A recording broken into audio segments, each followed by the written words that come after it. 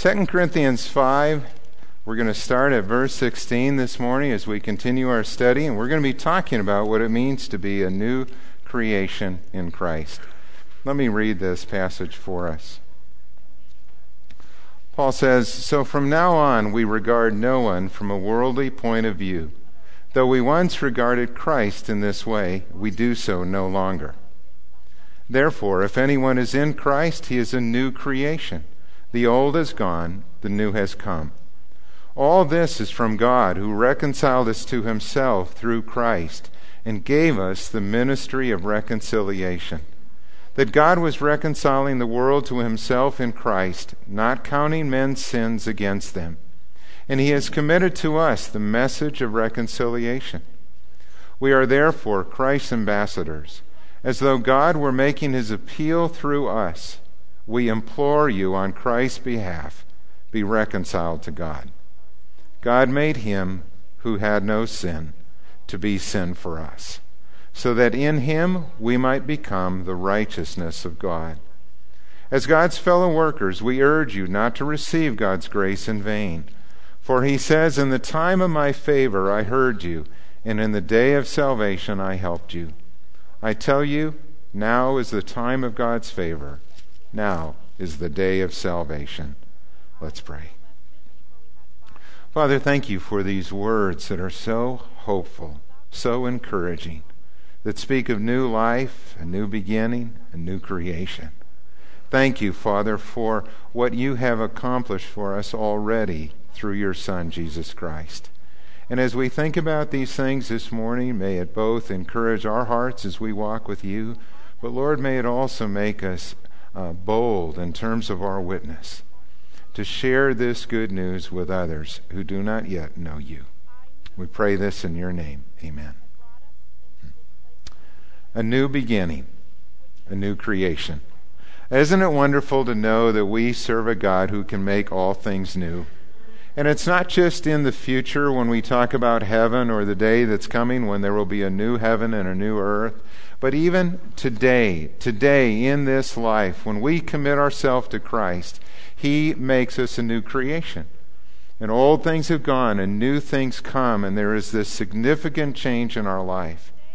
The Apostle Paul experienced that when he met Christ on the road to Damascus, and he was converted. He was convinced that Jesus Christ was not who he claimed to be, and he was out to persecute Christians. And God stopped him in his tracks that day, and his whole life changed. If you were to study the Scripture, you would find many statements that tell us what happened that day that we placed our faith in Jesus Christ, if you have done that. One author said that there's over 40 different things that happened the moment that we accepted Christ as our Savior. Another author, Neil Anderson, has a list of over 60 statements of things that are true of those of you who are in Christ. When we place our faith in Christ, there are all these statements in the Scripture of what is true of us, and it's amazing to read. Well, this morning, we're going to look at just 3 of those. I didn't think you'd want a 66-point message this morning. Take us a little while to get through all of those. So we're just going to look at the ones that are highlighted here in this passage today. What are some of the changes that took place when we came to know Christ? Number 1, we have a new perspective, Paul says. Verse 16. We have a new perspective. Before we met Christ, we evaluated everything from a worldly point of view. And Paul says, from now on, we do that no longer. From now on, we regard no one from a worldly point of view because of the difference that Christ has made in our life. In 1 Corinthians, when he had written a letter to these same believers, he had told them that the natural man, the person without Christ in their life, doesn't understand the things of the Spirit of God, for they are foolishness to him. They are spiritually appraised, and the natural man does not have the Spirit of God in him, so he can't understand those things. And he looks at what Christians do, he looks at what's said about Jesus Christ, and it can seem like nonsense to him. I just don't get it. Why would Christians, on their weekend take time to go to church? Why aren't you just, at home today getting ready for the ball game or something like that? They just look at life differently, and they don't understand why this is so important to spend time with God or to share our faith in Christ. When we were in that situation before we came to know Christ, we evaluated things by a worldly point of view. Success was measured by external things like money or status or fame, fortune, and we maybe in our life tried very hard too to fit in with the crowd that we thought was important. Whatever we valued, whatever group we wanted to be a part of, or whatever success we thought was really significant, before we met Christ, we built our life around those things, and we thought that was the answer to finding meaning and purpose in life. And Paul would say, you know what? That's how I was too. That's how I lived my life. For Paul, his in-group that he wanted to be a part of was a religious group. It's kind of interesting. He tells about that in Philippians chapter 3, verses 4 to 6. And he said this. He said, if anyone else thinks he has reasons to put confidence in the flesh, and kind of his own pride and what he had done, I have more. I was circumcised on the 8th day. That's the way it was supposed to be done. If you were born a Jew, your parents were to bring you in to be circumcised on the 8th day. We did that. I was born of the people of Israel. That's God's chosen people. I was in that right group right from the start. I was born of the tribe of Benjamin, and my name really was Saul, and I was named after Israel's first king, who was also from Benjamin, and so, there's that connection. I was a Hebrew of Hebrews. I was born a Hebrew. I lived my life as a Hebrew by the strictest rules. In regard to the law, I was a Pharisee, part of the most conservative group. We had the right qualifications, right schools, right training, all of that. As for zeal, I persecuted the church. As for legalistic righteousness, I was faultless. Paul would say, I was in. I built my life around those things. I was at the top of the class. That's what was important to me, and that's what I pursued. But God changed his life and changed his thinking. We look at that list, and that might not be our crowd. Probably wasn't the crowd you wanted to run with before you came to know Christ. But everybody sort of has a thing in mind that they value or a group that they want to be part of. And if you want to be a part of the bikers, you're going to dress like a bikers. If you're with skateboarders, you're going to want to be and dress like skateboarders. Or if you're an athlete, you want to dress and talk like an athlete. Or if you're in the dance line, you want to be like the other dancers, or theater or music, whatever it is. We're all like that. We want to fit into that group. And Paul would say, you know what? We even viewed Christ that way from a worldly point of view. There was a time in Paul's life when he thought that Christ was just another misguided, messianic pretender. He's just another guy who's coming along. And at that point in history, when Paul lived, there were many false messiahs. There are all kinds of people that were claiming to be the one who was going to come, and they'd lead people off on this tangent or that tangent. And Paul thought Jesus was just another pretender. And the thing that sealed the deal for him was the fact that Jesus was crucified on a cross. Because in the Scripture, in the Old Testament, it says, cursed is anyone who hangs on a tree. And if Jesus was cursed, how could he be God's Son? How could he be the Messiah? There's no way. It just did not fit. It did not make sense to him at all. And then Paul met Christ on the road to Damascus, and everything changed. He saw Jesus Christ. He was stopped in his track when a light from heaven blinded him. He heard this voice that called out to him saying, Saul, Saul, why do you persecute me? And that was the beginning of a change for Paul, where his whole life turned around. Paul realized that Jesus is Lord and God. He began to realize that Gentiles in Christ are my brothers, and those Jewish believers I thought were my brothers are not, if they are not in Christ. And he came to see that the most important thing, what matters most in life, when you look at people, is whether or not someone is in Christ. That's the great divide. That's the most significant thing that we need to understand and know.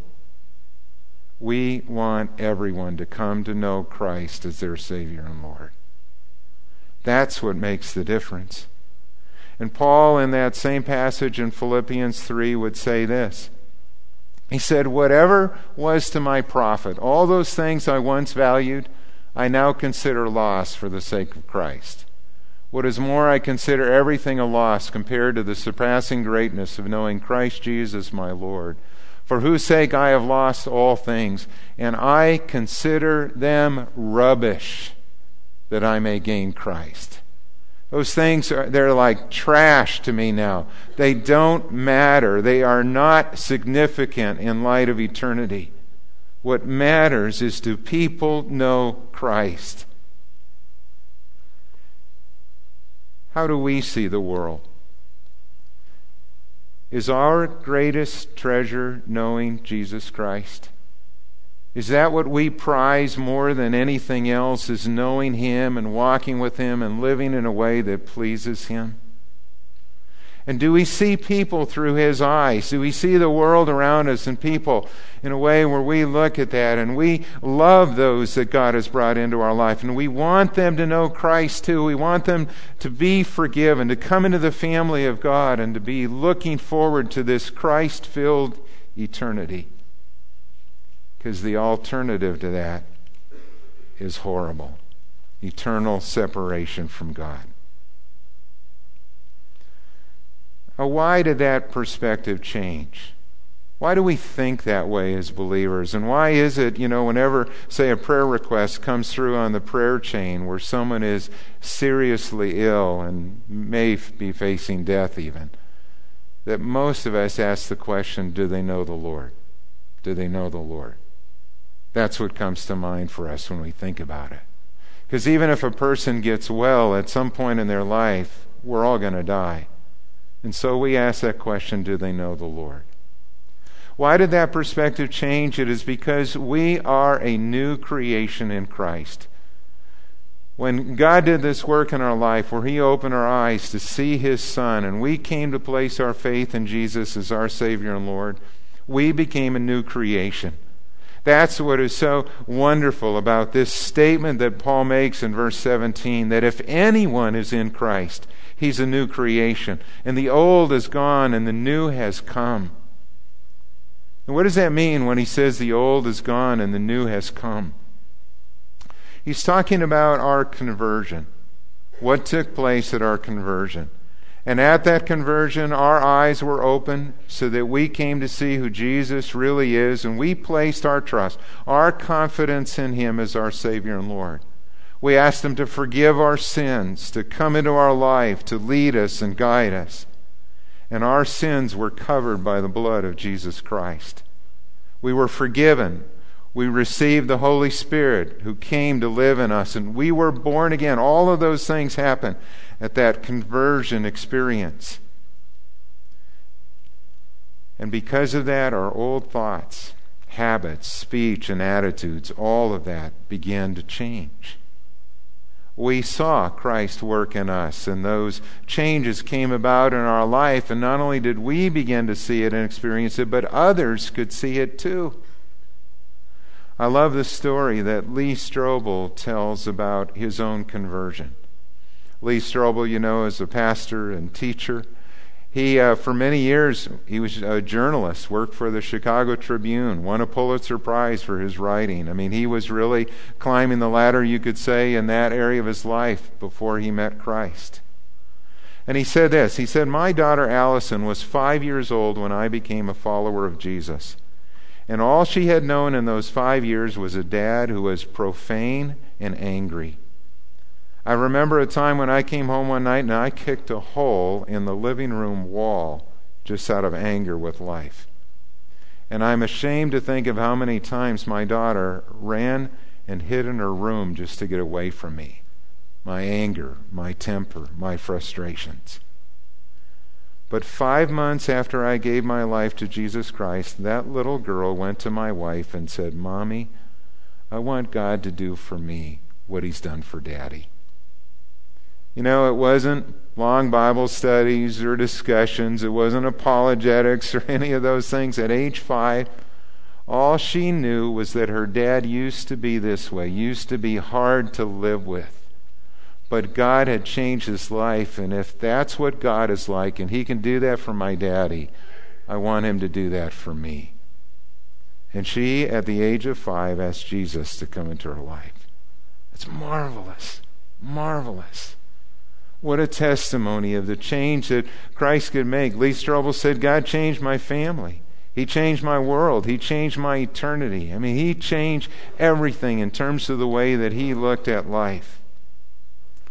At our conversion, something decisive happened. We became a child of God. The Bible says we were transferred out of the kingdom of darkness into the kingdom of his beloved Son. All of these things took place. We didn't see it visually with our eyes, but in the heavenly realms, this significant change took place. And what we began to experience for our part was greater joy, greater peace, a sense of being right with God, a change in attitudes, new thoughts coming in, all those things that we saw. But in the heavenly realms, these significant things took place. For those of you that are in the Greek class, when Paul says the old has come, that verb tense there is an aorist tense. It means that this took place at a point in time. All of these significant things. Boom. It was done. The old is gone. Aorist tense, point in time. When he says the new has come, it's interesting, he changes it. It's a perfect tense. Perfect tense means that there was past action with present continuing results. Something happened decisively at the past. It's like a dot with a line and an arrow going this way. And there's this continuous change that came because of what happened at that decisive point in time. What took place and what continues to take place is our sanctification, this process in this life of becoming more and more like Jesus Christ. Now, I know in what I'm saying and what I'm going to come to next, I'm doing something that Dr. Kaiser would say that we need to do in our sermons. And that is, in our sermons, we also need to put some cookies on the top shelf. You know, not always be speaking down here, but there are times when you got to put some cookies on the top shelf because you need to stretch those of us who need to think more deeply about the significance of these things. And that's really all of us need to be stretched and think more deeply about it. And I want to give you a definition of 3 theological terms this morning that help explain what happened and what continues to happen in our life as Christians. And you've heard these before, but maybe you've never just sat down to think about them in kind of a systematic way. One of the words the Bible uses to describe our conversion is justification. Justification. And justification is an instantaneous legal act of God where he declares us to be righteous in his sight because of Christ's death for us.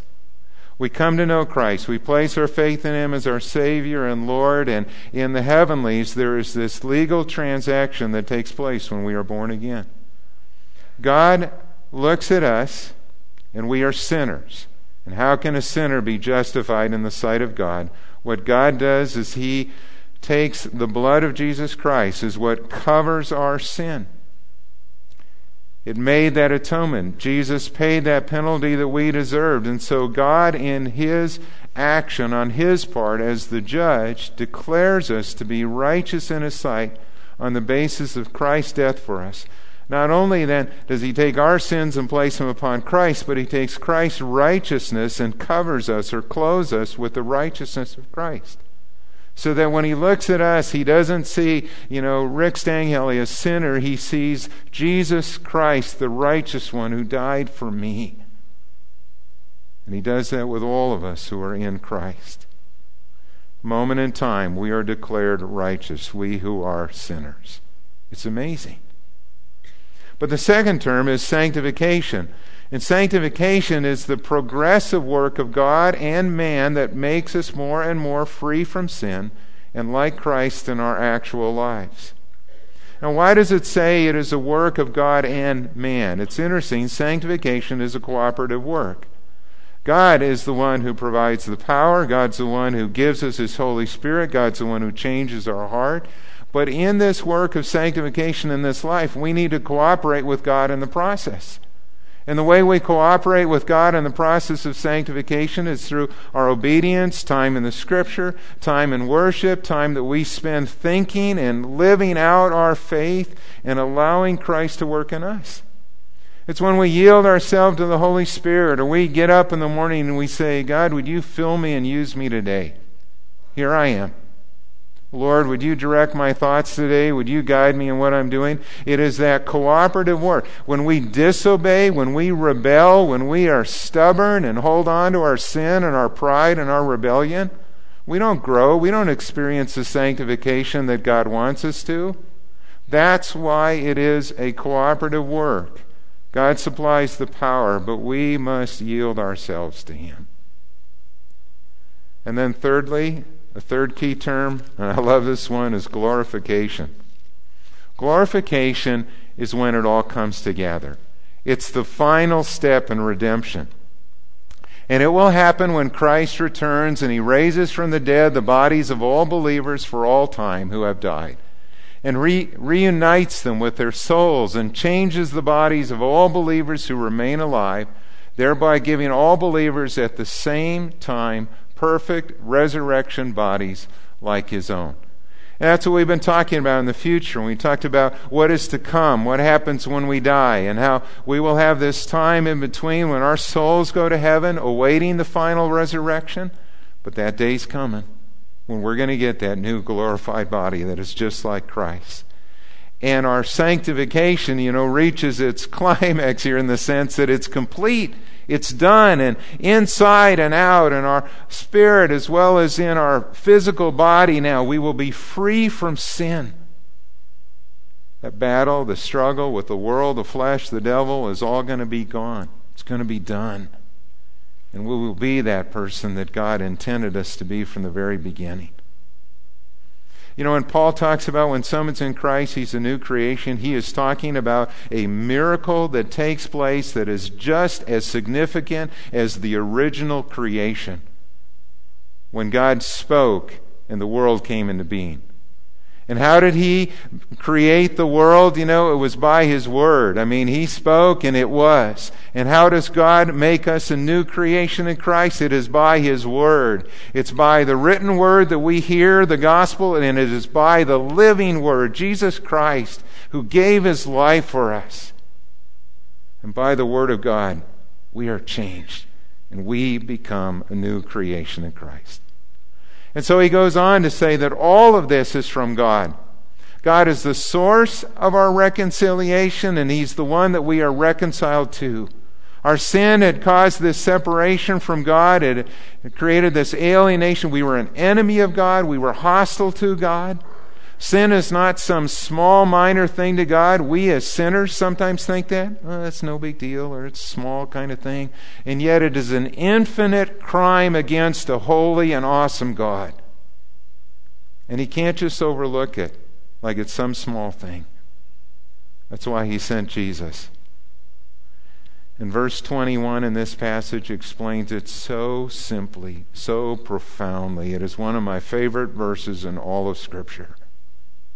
God made Him who had no sin to be sin for us, so that in Him we might become the righteousness of God. God took our sins and placed them upon Jesus, the righteous one. It doesn't say God made Jesus a sinner. Christ never became a sinner. It was because He was innocent that He was worthy to pay that penalty that we deserved. But God took our sin, placed it upon Him, and counted Him, looked upon Him as sin for our sake, and then He poured out His wrath upon His only Son. God placed our sins on Jesus as our substitute. And He made His Son the object of His wrath and judgment for our sakes. That's what this verse is saying. Jesus died as our substitute. Can you imagine that? Can you imagine God doing that? The love of a Father who loved His Son more perfectly than we can ever imagine, but who also loved us, His creation. His love more than matched our sin and rebellion, our alienation from Him. And so God, who is holy and just, could not simply ignore sin. There had to be a way to pay this penalty that sin called for. And yet God loved us, and in His love and His mercy, He provided a way of sending His Son to be that one who would die in our place. And not only does God do that, but then God did it so that in Christ we might become the righteousness of God. He took this one's life, Jesus, who lived on this earth, who understands our weakness, our failings, our temptations, yet lived without sin. And by His perfect life, He fulfilled the law. He fulfilled all the requirements of God. And God, in this great exchange, then takes His righteousness and puts that upon us, the sinner, so that we can be counted as righteous, we who are sinful. It's staggering to think about what God has done for us on the cross. But this is the gospel. There is no other way that man can be right with God. There's no other Redeemer. There's no other mediator between God and man except Jesus Christ. This is the gospel we preach. Christ died for our sins, according to the Scriptures. So what does that mean for us? Well, that's where Paul moves to the implications of this and the rest of this passage, and I'll move through these things kind of quickly. But we have a new responsibility. We have a new responsibility, and he tells us in this passage that we are Christ's ambassadors. He has given to us a ministry of reconciliation. It's not just for Paul, not just for pastors, not just for missionaries. It's for every believer in Christ has been given this ministry of reconciliation. And we've been given a message of reconciliation. It's the gospel. It's the announcement that God has forgiven our sins in Christ, or that we can have eternal life. Turn from your sins. Turn from your rebellion. Turn to Christ and be saved. It is the greatest news that the world could ever receive. And there is nothing more urgent, there's nothing more necessary for people to know than the gospel of Jesus Christ. The word ambassador is helpful in understanding our responsibility. If you think about what an ambassador is an authoritative messenger. He speaks on behalf of his sovereign. He speaks in the place of his sovereign, so that when he speaks, the king speaks. For the believer, when we speak, God speaks. That's an awesome thing. An ambassador who goes from this country representing the president in the United States, he speaks with the authority of the president. When you go and you share the good news, you share the gospel, you share the Scripture, it is God who is speaking through you. You are His authoritative messenger. That's a pretty serious responsibility, isn't it? That's why in the next statement, an ambassador doesn't have the right to change or edit the message. And frankly, that's where a lot of people get in trouble today, or churches or denominations that move away from the authority of Scripture, they get in trouble. We don't have the right to edit or change what God has said. God meant what He said, and He said what He meant. It's that kind of deal. Share the Scriptures. Share the truth of what God has said. And let the Holy Spirit do its work. And thirdly, an ambassador, his responsibility is to communicate the message clearly and accurately, to be as faithful, as clear as he can. And we need to communicate that message both by our words and by our life, because, if your life isn't consistent with the gospel, you can undermine everything that you're trying to say. That's just hypocrisy. And it doesn't mean that we need to be perfect. We're not without sin. We're going to have our struggles. But when we are sharing our faith with other people, they ought to see our good progress in the faith.